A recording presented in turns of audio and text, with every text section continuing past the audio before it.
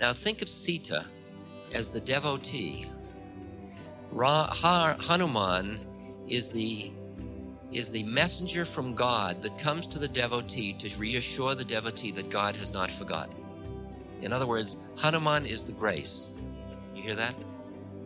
So now she's tasted the grace, like many of you have tasted grace, and then Hanuman says, I've got to leave you. Imagine how that must feel. It's like coming down. All right? Okay, I just want you to feel it.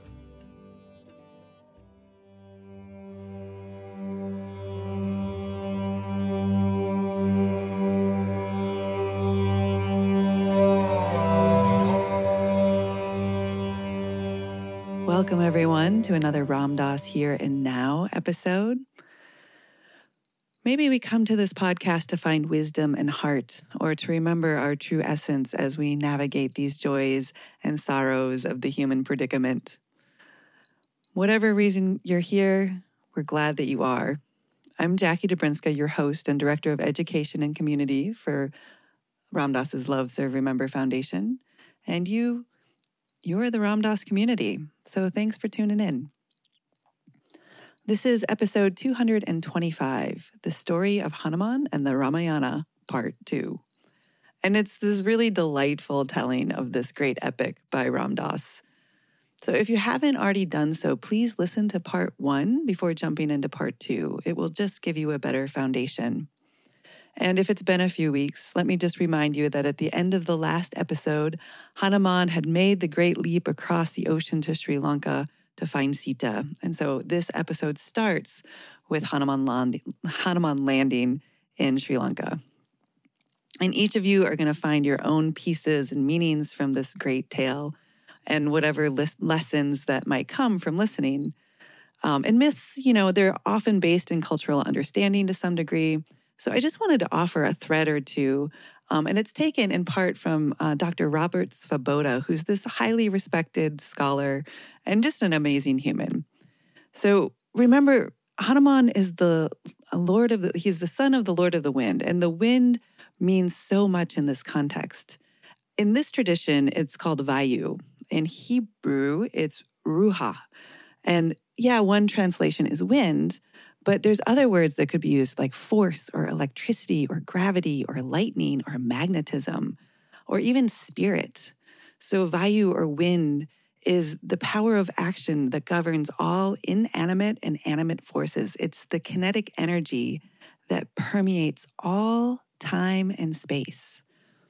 At an individual level, it becomes prana, which is the breath. It's often translated as breath, but it's more than that. It's the life force that holds all of our motivations, sustains our inner strength and our willpower. So it's not just our physical prana, but the prana of mind and ultimately the prana of consciousness itself. So according to Svoboda, Hanuman, as the son of Vayu, represents this cosmic energy manifesting through our individual actions. And this occurs when we dedicate our lives to the divine self, or Rama, within us, letting go of our attachments to the external world of appearances and connecting to the unlimited potential that we have. So in many ways, this story could be seen as how to live in alignment with our true nature, or the Tao, as some people call it. And interestingly enough, at the end, this is what is victorious. No matter where we are in our lives, it sort of reminds us that God, or whatever word you use for that sort of ineffable energy, hasn't forgotten us. And I wonder if we actually lived from this place every day, how it might change our lives. So this story contains all these unique characters playing their important parts, each having something to do with the other. And that's what Sharon Salzberg defines as loving kindness, remembering that our lives have something to do with one another. We may not like everyone, but we remember that we're all interconnected. And so we have this new course coming out that's, actually that's where I got that quote. It's so much about this. It's called the Ram Dass's The Yoga of Heartfulness. And it really looks at how do we live more from this place of heart? How do we overcome our tendencies to close our hearts down or fall back into our deficiency models. And there's a week on how we really nourish and nurture our heart, and another week on like how we actually come to serve each other from that deeper place. So it includes 10 hours of lectures from Ram Dass and friends, and that includes just really yummy stuff from Jack Cornfield and Krishna Das and Sharon Salzberg and Mirabai Bush. It has many practices, many from Ram Dass and some from other people. There's one I love from Trudy Goodman, another great one with Ramdev, and several others. There will be 4 live Dharma talks Monday evenings at 8 p.m. Eastern Standard Time, and it includes Mirabai Starr, Krishna Das, Jai Uttal, and Nina Rao. And then on Thursdays at noon Eastern Standard Time, we will have community calls and practicums. And then there's this online community to engage with. It's going to be really sweet. Many people have told us how these courses end up really impacting their lives. So we hope you will join. It starts May 15th. So go to ramdas.org/heart to sign up now. Again, that's ramdas.org/heart. And I look forward to seeing you there. So as always, whatever good may come from these teachings, may it benefit all of us in our daily lives and ripple out into the world for all beings. We thank the many people that help make this possible in the world, including our sponsors and including all of you who donate. If you haven't already, consider going to ramdas.org/donate. So here is Ram Dass, here and now. Namaste and blessings. Okay, he lands on Sri Lanka. Now, this is the demon world, and the first person he meets is Lankini, the demoness of Sri Lanka. And she says, "You are not going to get away from me." And he sees who she is, and he just gives her a hit in the face. Because she's a demoness. And blood pours out of her.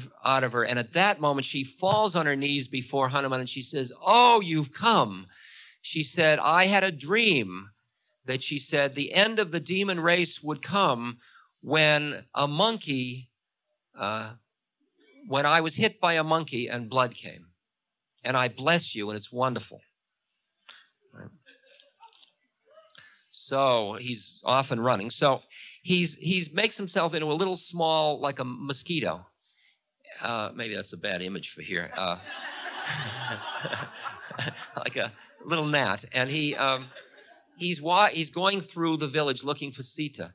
And he finds it's beautiful. I mean, it's like Paris and London and, Frankfurt. It's just beautiful. New York. It's just, it's everything, all of it, all rolled into one. And Ravana's got it all. If you like worldly stuff, he's got it. And so Hanuman can't find Sita anywhere. And then finally, he comes to where Sita is. Let's see if I've got that.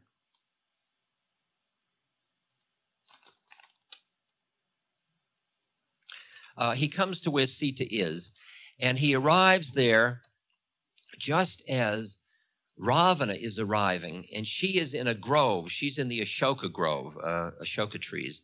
She's in the grove, sitting there, and she's looking down at her feet and crying, and her hair is all in disarray. And Ravana comes in with Mandodari, his chief wife, and he says, "Sita, I've had about enough of this. I want you to become my wife now. I've had enough." And she said to him, she says, "There's as much chance of my becoming your wife." She says, "You are to Ram like a firefly is to the moon."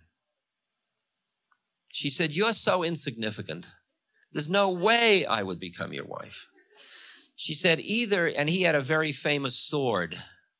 She said, "Either your sword or Ram's arm will have my neck." He said, "Don't fool around with me, Sita." And he still wants her, and he doesn't want to kill her. So he said, I'll give you 30 days. And if in 30 days I'm going to kill you.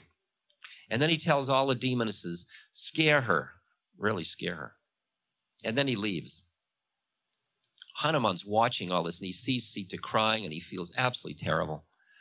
You can imagine how he feels. It's just terrible. So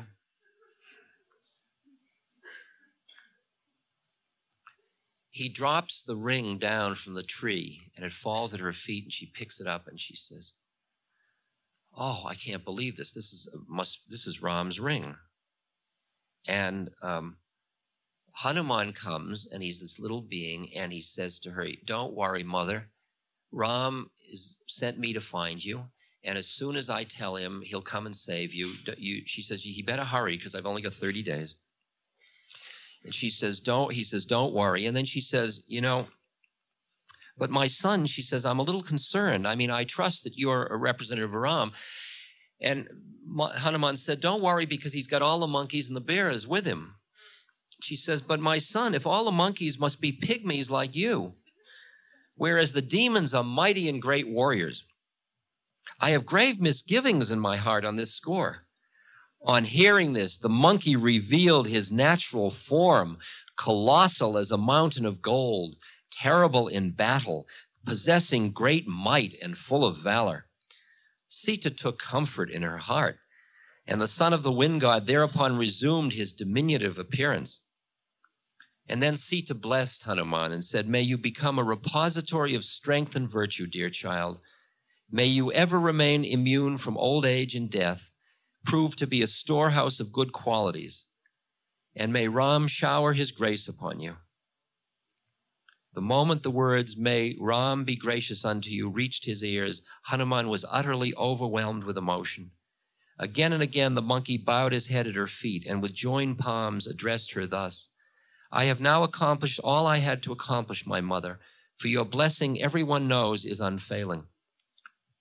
And with joined palms addressed her thus, I have now accomplished all I had to accomplish, my mother, for your blessing everyone knows is unfailing. Then he says, listen, mother, I'm really hungry from this trip, and there are all these wonderful fruit trees. Would you mind if I took the fruit? She says, well, these are guarded by Ravana's best demons, but since I see who you are, go ahead. So he goes and he eats the fruit and he breaks the boughs, and the guards come, and when he sees the guards, he picks up tree trunks and throws them at them, and he's wild. And they get very frightened, and they go to Ravana and they say, there's a terrible monkey in the Ashoka Grove. And Ravana sends his better troops, and Hanuman just sits there and picks up huge boulders and throws them, and he's laughing, and he's eating fruit and breaking down the trees. And Ravana hears that there's this wild monkey, so he sends his son Indrajit, and Indrajit goes, and Hanuman's even beating him, but Indrajit has a special arrow that has a boon from one of the gods, and he throws the arrow at Hanuman, and the rope entangles Hanuman. Now Hanuman could in a moment break it, but if he did that, he would be denying the boon. So he lets himself be bound and carried off to Ravana's court. I ate the fruit because I felt hungry, and I broke the boughs because that's what monkeys do. And he said, one's body, sir, is extremely precious to one. Yet all those wicked fellows would insist on belaboring me. I had no course left but to return their blows. I'm not at all ashamed of being bound, keen as I am to serve the cause of my Lord. I implore you with joined palms, Ravana, give up your naughtiness and heed my advice. Think of your haughtiness and heed my advice. I didn't think naughtiness was right. Think of your lineage and view things in that perspective. I mean, remember, you're a big high yogi. In any case, disillusion yourself and adore him who dispels the fear of his devotees. I mean, this is Ram you're dealing with here. Never antagonize him who's a source of terror, even to death itself, that devours all created beings, both animate and inanimate. Return Janaka's daughter at my request. To which Ravana, in his arrogance, says, "We have found a most wise guru in this monkey." And he says,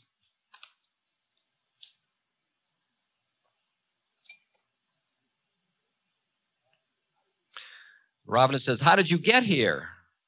Hanuman says, "I jumped." Ravana says, "Don't make me laugh." Hanuman says, "Don't worry, I won't."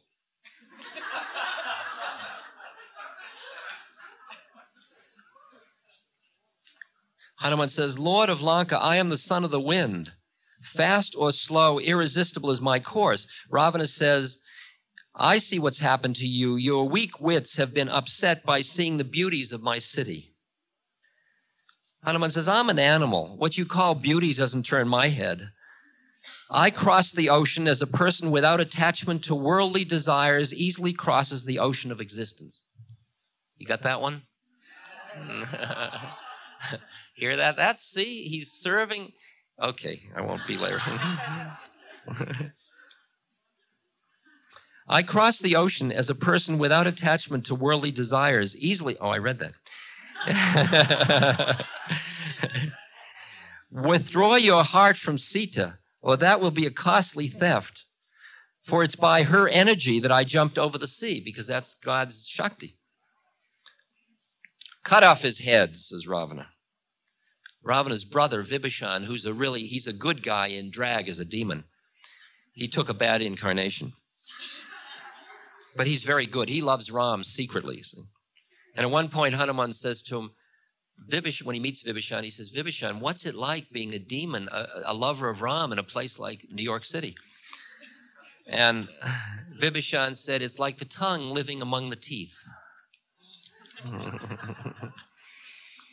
So the brother says to Ravana, you can't kill him. You're never supposed to kill an emissary. You can torture him a bit, but you can't kill him. So, I mean, that was kind. So,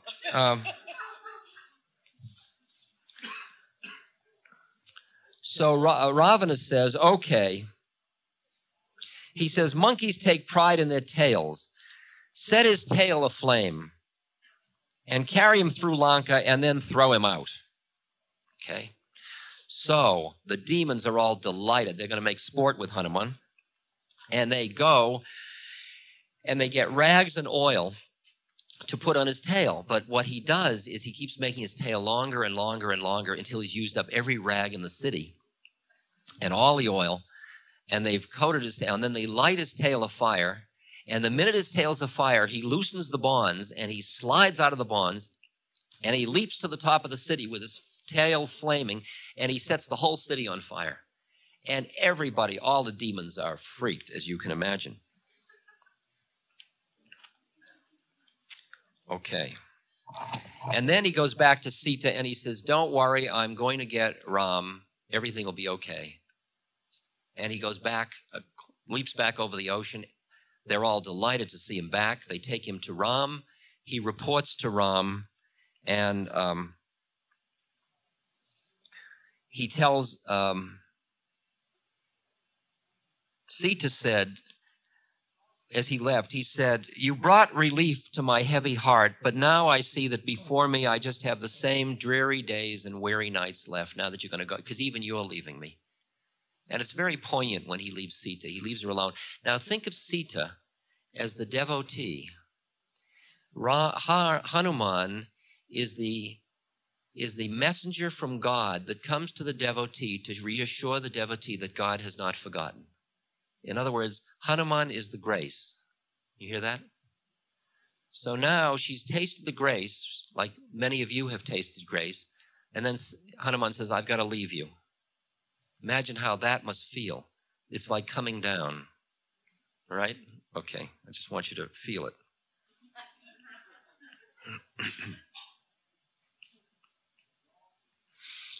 When the all-blissful Lord heard of Sita's agony, tears rushed to his lotus eyes. He said, do you think anyone who depends on me in thought, word, or deed can ever dream of adversity? Said Hanuman, there is no misfortune other than ceasing to remember and adore you. Of what account are the demons to you? Then Ram says, no one endowed with a body, God, human being, or sage, has put me under such obligation, Hanuman, as you have done. See, for God to do something to bring the devotee to God, to reassure the devotee, is such an act. You can feel how much God wants the devotee to be happy. He wants to merge with the devotee.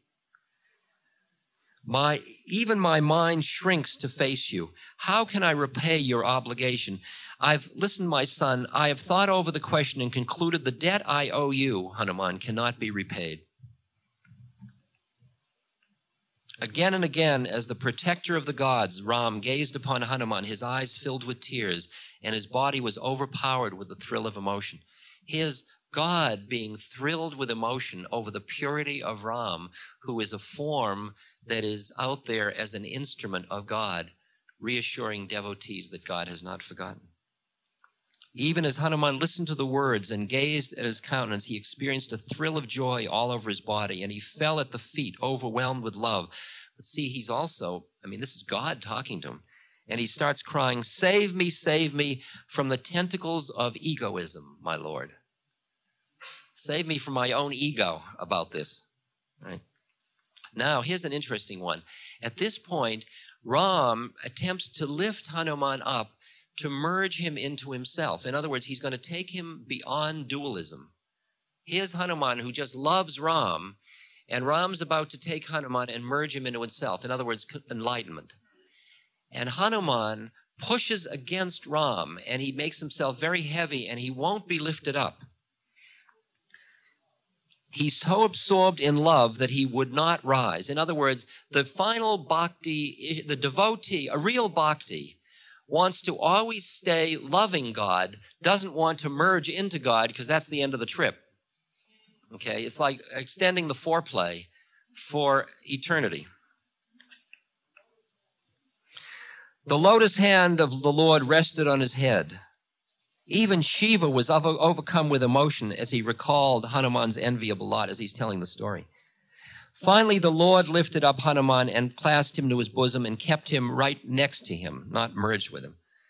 Tell me, Hanuman, how could you burn Ravana's stronghold of Lanka, a most impregnable fortress? Hanuman said, a monkey's great valor lies in his skipping about from bough to bough. That I should have been able to leap across the ocean, burn the city, kill the demons, and lay waste the Ashoka Grove was all due to your might. No credit, my Lord, is due to me for the same. Nothing is unattainable, my Lord, to one who enjoys your grace. And devotion is, which is a source of supreme bliss. Oh, enjoys your bliss. When the Lord heard this, he offered Hanuman whatever he wanted. And Hanuman said, my Lord, grant me unceasing devotion, which is a source of supreme bliss. In other words, always allow me to be devoted to you. Never make me merge with you. Always let me stay in love with you and serve you. Hear that one? And Ram says, so be it. Okay, now.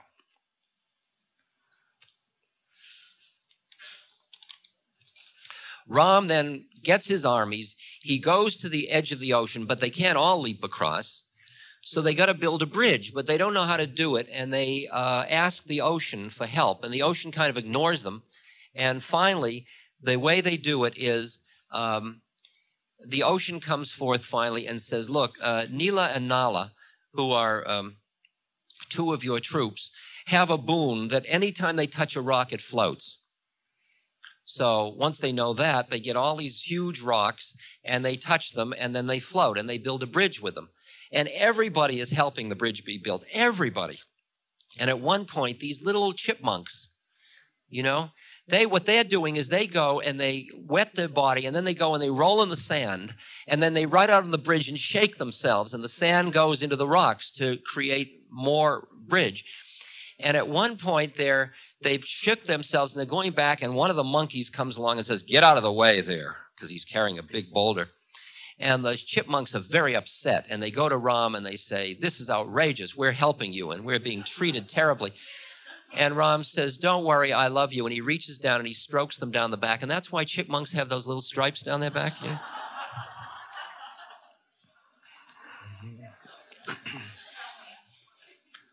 So they cross the ocean. They cross the ocean, and a battle ensues. I mean, I wouldn't even. My mouth is sealed. It's just too horrible to tell you about, because it's all within the realms of illusion. I mean, it's a battle in which there are thousands of enemies making themselves into millions of enemies, and every time you kill them, millions more appear, and it goes on for days and days. I mean, it's a wild battle. And Ravana thinks that he doesn't, his ego is so big that he's lost his wisdom of his third eye, so he doesn't see that Ram is really God. He thinks he's just this kind of hermit with these monkeys and bears. He doesn't know who he's fighting. And so he keeps losing and losing and losing. And to give you the feeling of the illusionary nature of the thing, at one point, Ravana's been really losing a lot, and he goes to Indrajit, his son, and he says, Indrajit, help me. Use your magical powers. Because Indrajit just stays and does puja all day to get powers. Indrajit bowed his head a moment. Then he said, Majesty, for everyone there is a choice of two ways, right or wrong. Look at Ram. Regard his army. See his bridge. All this time, millions of monkeys and bears have camped just outside your Lanka, and you still could not believe you're in any real danger. But even if time and death themselves overlook you, when your life is full, you can find no safety from Ram if you keep his wife. There's always a choice, Father, the way of life or the path of death. Ravana can't hear it at all. He says, kill him for me, will you please? Indrajit said, I did that once. And so he says, Father, when you were young, you grew strong by following Dharma and by sacrifice, and you ruled the worlds. Yet once on the throne of power, you slighted Dharma. You had no courtesy towards life. You drove out kindness and denied freedom to the universe, and you made creation suffer. The worlds are large, but your selfishness overmatched them. Now your wrongs devour us. In the far forests, your intended victims drain our strength. What of it, said Ravana. You're the best of warriors. You defeated the gods. Indrajit says, however great you may be, do not live hostile to every other soul. The fear and anger of the helpless has taken on the form of an army of animals. Death has led you on. You took death on your lap the day you stole Sita, and death have you courted all the time. Well, you captured Indra once before for me. Yes, but now Dharma is on Ram's side. His army and his weapons are but the material instruments of time. Now Ram rules earth with all her creatures. All is Dharma, Majesty. There is no second thing in existence. There's Dharma alone in the world. Okay, so finally Ravana convinces Indrajit to do something. And he does something. And in the course of the battle, Ravana, Lakshman, is struck down and wounded. Now, remember what a good and devoted brother Lakshman is. And Ram is he's really upset. Because not only is Sita in captivity, but Lakshman is hurt. And the wise man says, look, the only thing that'll save Lakshman is an herb that exists up in the high Himalayas on a special mountain. And so they say, Hanuman, would you do us a favor? Hanuman says, of course, anything. Would you go get this herb? Fly straight up and get the herb. So he flies up, but he's a monkey, and he's kind of like you notice what your monkey mind was like in meditation. Well, he has the same thing. And he forgot which herb it was. So when he got there, he didn't know, so he brought the whole mountain back. So Hanuman is usually either depicted kneeling before Ram with his mace and power, or flying through the air with a mountain on his arm. Okay? So he comes back, and they find the herb, and they heal Lakshman. And there is an incredible battle. And finally, in the battle, Ram, of course, is victorious, as you knew he would be from the outset. And Lakshman and Ravana starts to get beaten. And here it is the night before the final battle when Ravana is going to die. And he comes out on the parapet of his castle, and he dances. Now, this is an interesting turn of the game here. And he dances with delight. and he's dancing in the winds, and the winds are howling, and he's dancing. And then he starts to walk down the stairs, and he meets Time on the stairway.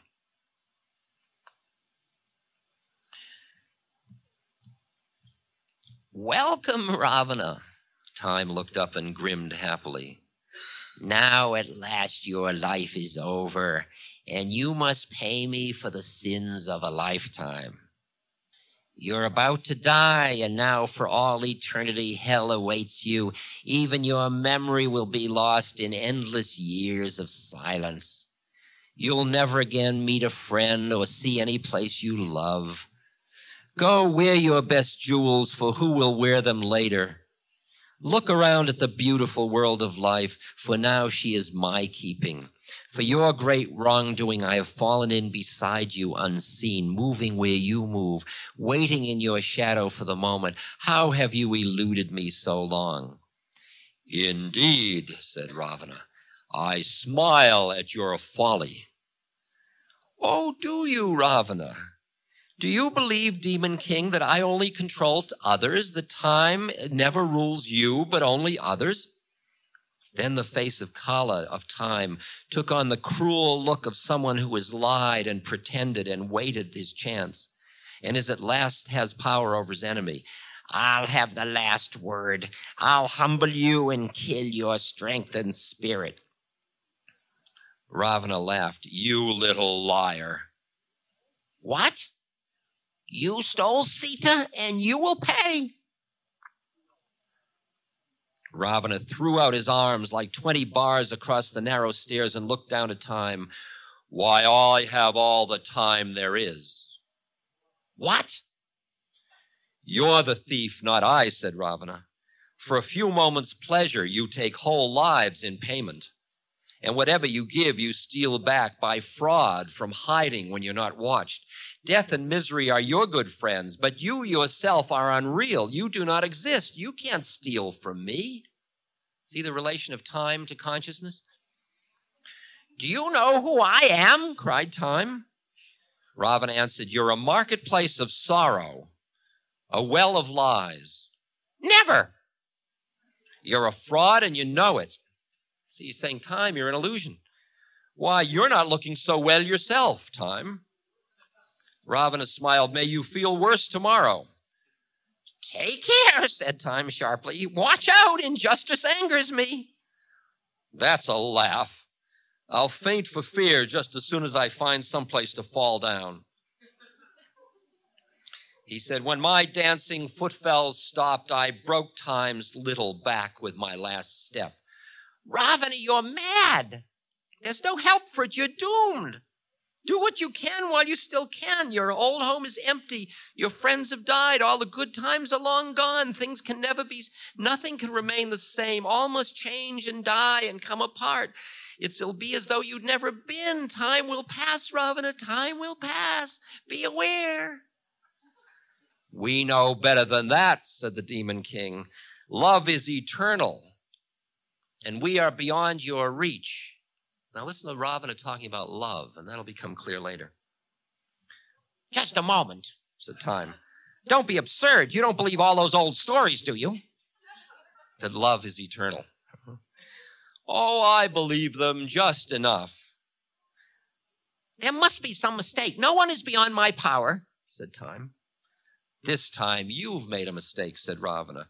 "You have wrongly faced Ravana, who has gambled his life for love, and always will, I guess." "Never try to cheat fate," said Time.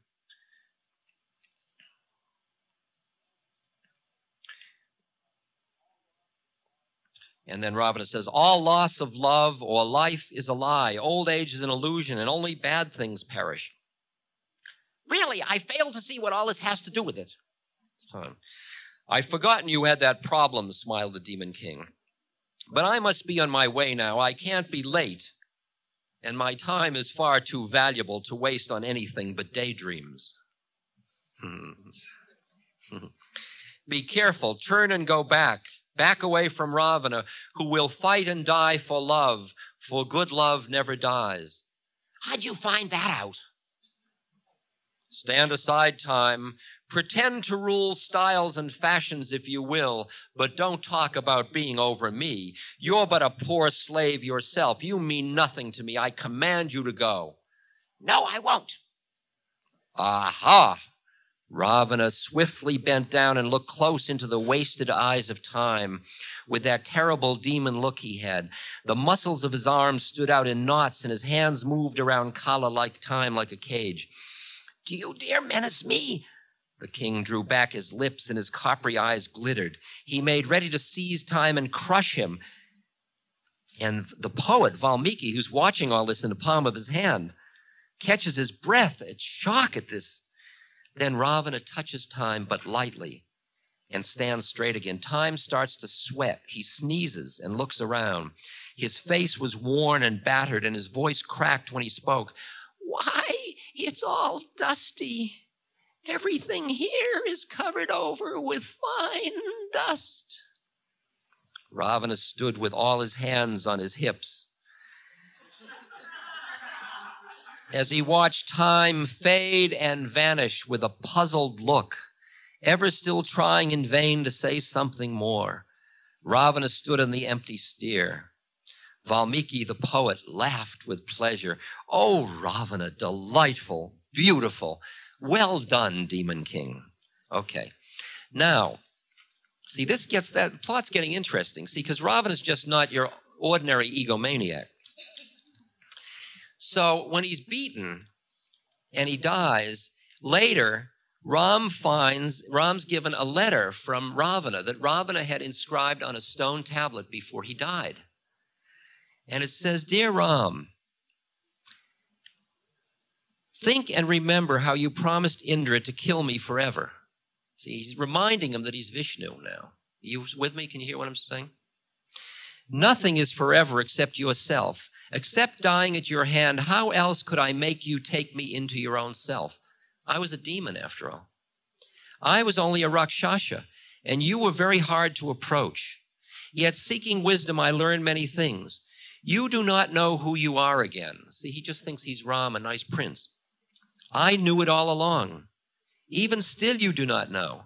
Nothing you do ever fails. One glance of yours and people sing again the good old songs. I took no protection against men. You go everywhere and know everything that ever has or ever will be done. How was I careless? I was nowhere careless, O Narayana, Vishnu. I looked, I marveled. Men are minds, men are precious minds. Rama, did you think that I would not know that? I saw that heaven was impermanent and hell itself did not endure.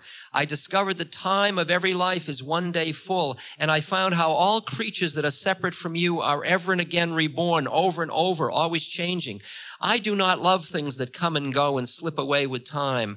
Time itself I hate. I warned him when we first met, and I took him for my enemy. Best of men, there are many kinds of love, and I never hurt her. I kept Lakshmi, I kept Sita. To lure you here, I offered you my life and you accepted it. Do you hear the whole story now from a different point of view? He's a high yogi, but he's a Rakshasa. And the only way he can merge into God is if he gets God to kill him, and then God will take him into himself. So he does this whole elaborate game to complete his yoga. Pretty far out, isn't it? You are Narayan, you are Vishnu who moves in the waters. You flow through us all. You are Ram and Sita born out of earth and Ravana the demon king. You are Hanuman like the wind. You are Lakshman like a mirror. You're Indrajit and Indra. You are the poet and the players and the play. You are the poet and the players and the play. And born as a man, you forgot this, just like you all did. You are all the poet, the players, and the play. You lose the memory and take on man's ignorance again, as you will, I guess, every time. Therefore, welcome back your Sita. The war is done, and so I close my letter. Well, Sita comes to Ram. The Pushpaka, the aerial chariot, descends. They climb aboard. They go back to Ayodhya. The 14 years are over. Bharat takes the sandals from the throne. Bharat is so delighted to have Ram back. Ram gets on the throne, Sita next to him. And at one point, Ram wants to give Hanuman a gift. And he says, Ram says, as long as men shall speak of you, you will live on earth. No one can equal you. Your heart is true. Your arms are strong. You have the energy to do anything. You've served me faithfully and done for me things that couldn't be done. It's nothing, said Hanuman. I'm your friend, that's all. Ram wore a rare golden bracelet set with gemstones on his right arm, a costly, irreplaceable ornament inherited from among the wealth of the solar kings. He said, best of monkeys, take this as my gift, and gave it to Hanuman. Hanuman snatched the bracelet from Ram, started to turn it over and around in his white furry paws, looking closely at it. Then he bent and he broke it. He twisted the gold and pulled out the jewels. He put them between his hard teeth. He bit down on the priceless gems and broke them like nuts. He searched over the pieces, looking everywhere for something. Ram asked him, monkey, at a time like this, why are you still so difficult? Hanuman answered, Lord, though this bracelet looked expensive, it was really worthless. For nowhere on it did it bear your name. I have no need of it, Ram. What do I want with anything plain? Vibhishan sniffed at that, and he said, then I can't see what value life is to you. Why don't you destroy your body as well? Then with his sharp fingernails, Hanuman tore open his breast and pulled back the flesh. And see, there was written again and again on every bone in fine little letters, Rama, Rama, Rama, Rama. Ram put down the grass he held, and with his two hands he pressed together Hanuman's parted flesh, and the wound over his beating heart came together, leaving no scar at all, not even one big as a grain of dust or the tip of a hair. Rama drew off his hand his broad, gleaming gold ring that said Ram, the ring that Hanuman had carried to Sita. He put it into Hanuman's wet paw and gently closed the monkey's fingers over it. Who is this monkey, Hanuman? Rama has let him loose in the world. He knows Rama, and Rama knows him. Hanuman can break in or break out of anywhere. He cannot be stopped like the free wind in flight. Hanuman can spot a tyrant. He looks at deeds, not words, and he'll go and pull his beard. Disguises and words of talk cannot confuse a mere wild animal. Hanuman's rescue of brave poets in any peril may be had for their asking. And that monkey will break the handsome masks of evil kings. Hanuman will take you a sad tune and use it to make a happy dance. Son of the wind.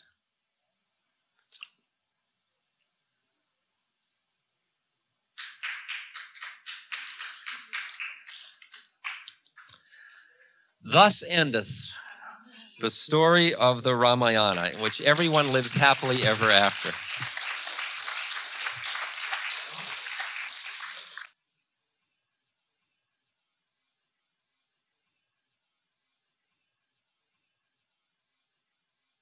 '77. I was in India, and Maharaji had said before he left his body in '73 that there would be a temple in America, a Hanuman temple. And so I thought, well, I should do something about that, I guess. So I went to Jaipur, India, which is a place where the murtis, the statues of all these statues are made for the temples. Statues, and there are these murti makers that have been doing this for generations. Absolutely, I mean, just on and on for hundreds and hundreds of years.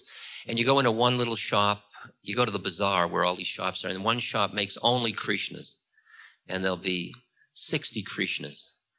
And then one shop makes only Buddhas, and one shop makes Hanumans and Rams. So we went from shop to shop, and the men cut the stone, and then the grandmothers polish it, and the little kids go and get tea. Everybody in the family does their part. And so we picked a Morti maker, in which the Mortis just touched our hearts. A Morti is a statue that's been blessed. And one of the girls in America had drawn a painting of Hanuman flying through the air from India to Sri Lanka with a ring, with Ram's ring. So I brought a copy of a picture of a photograph, and I said to the Morti maker, I would like a flying Hanuman. He said, well, we've never done a flying Hanuman before. So I said, well, let's see what we can do.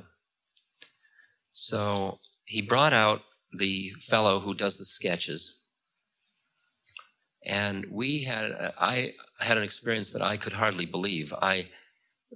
We did the body first. The painting showed the body, but it didn't do the face very well. And so then he did a face, and I looked at the face, and I said, the face is great, but it should be the kind that when a woman looks at it, she feels like she's looking at her child. And he had a little piece of gum eraser and a dull pencil, and he says, oh, yes, yes. And he erased about 2 little lines, and he put them in, and there was that feeling. And I said, but also when a woman looks at it, she should feel that it's her lover. Oh, yes, yes, yes. And he shifted 2 little lines. I mean, he's been doing this, and for generations it's been being done. And these were what are called the bobs, or the emotional states. And I said, now, when a man looks at it, it should feel like his brother. Oh, yes, yes, yes. And within about, I'd say an hour, the face had turned into a face that I just knew in my heart. This was Hanuman. This was just who it was. And then we said, well, how soon will you have, they said, we make a plaster cast first. How soon will you have that? Well, we'll have it 12 days. Is that too long? No. And we came back in 12 days, and there was this being, this plaster cast. And we corrected little things on the body thing. And then a few months later, out of pink marble, Hanuman was created. He is 5'4" long, and he's weighs 1,600 pounds, which is almost a ton. And he is beautiful. And then we put him in a box and on a ship and brought him to America. And he was crossing the ocean to reassure us that God had not forgotten us. And he now dwells in a temple in Taos, New Mexico. And his face is right there. That's a photograph of him right there. And he's absolutely beautiful. And he's just a statue of a monkey flying through the air. And they said, well, what's going to keep him up?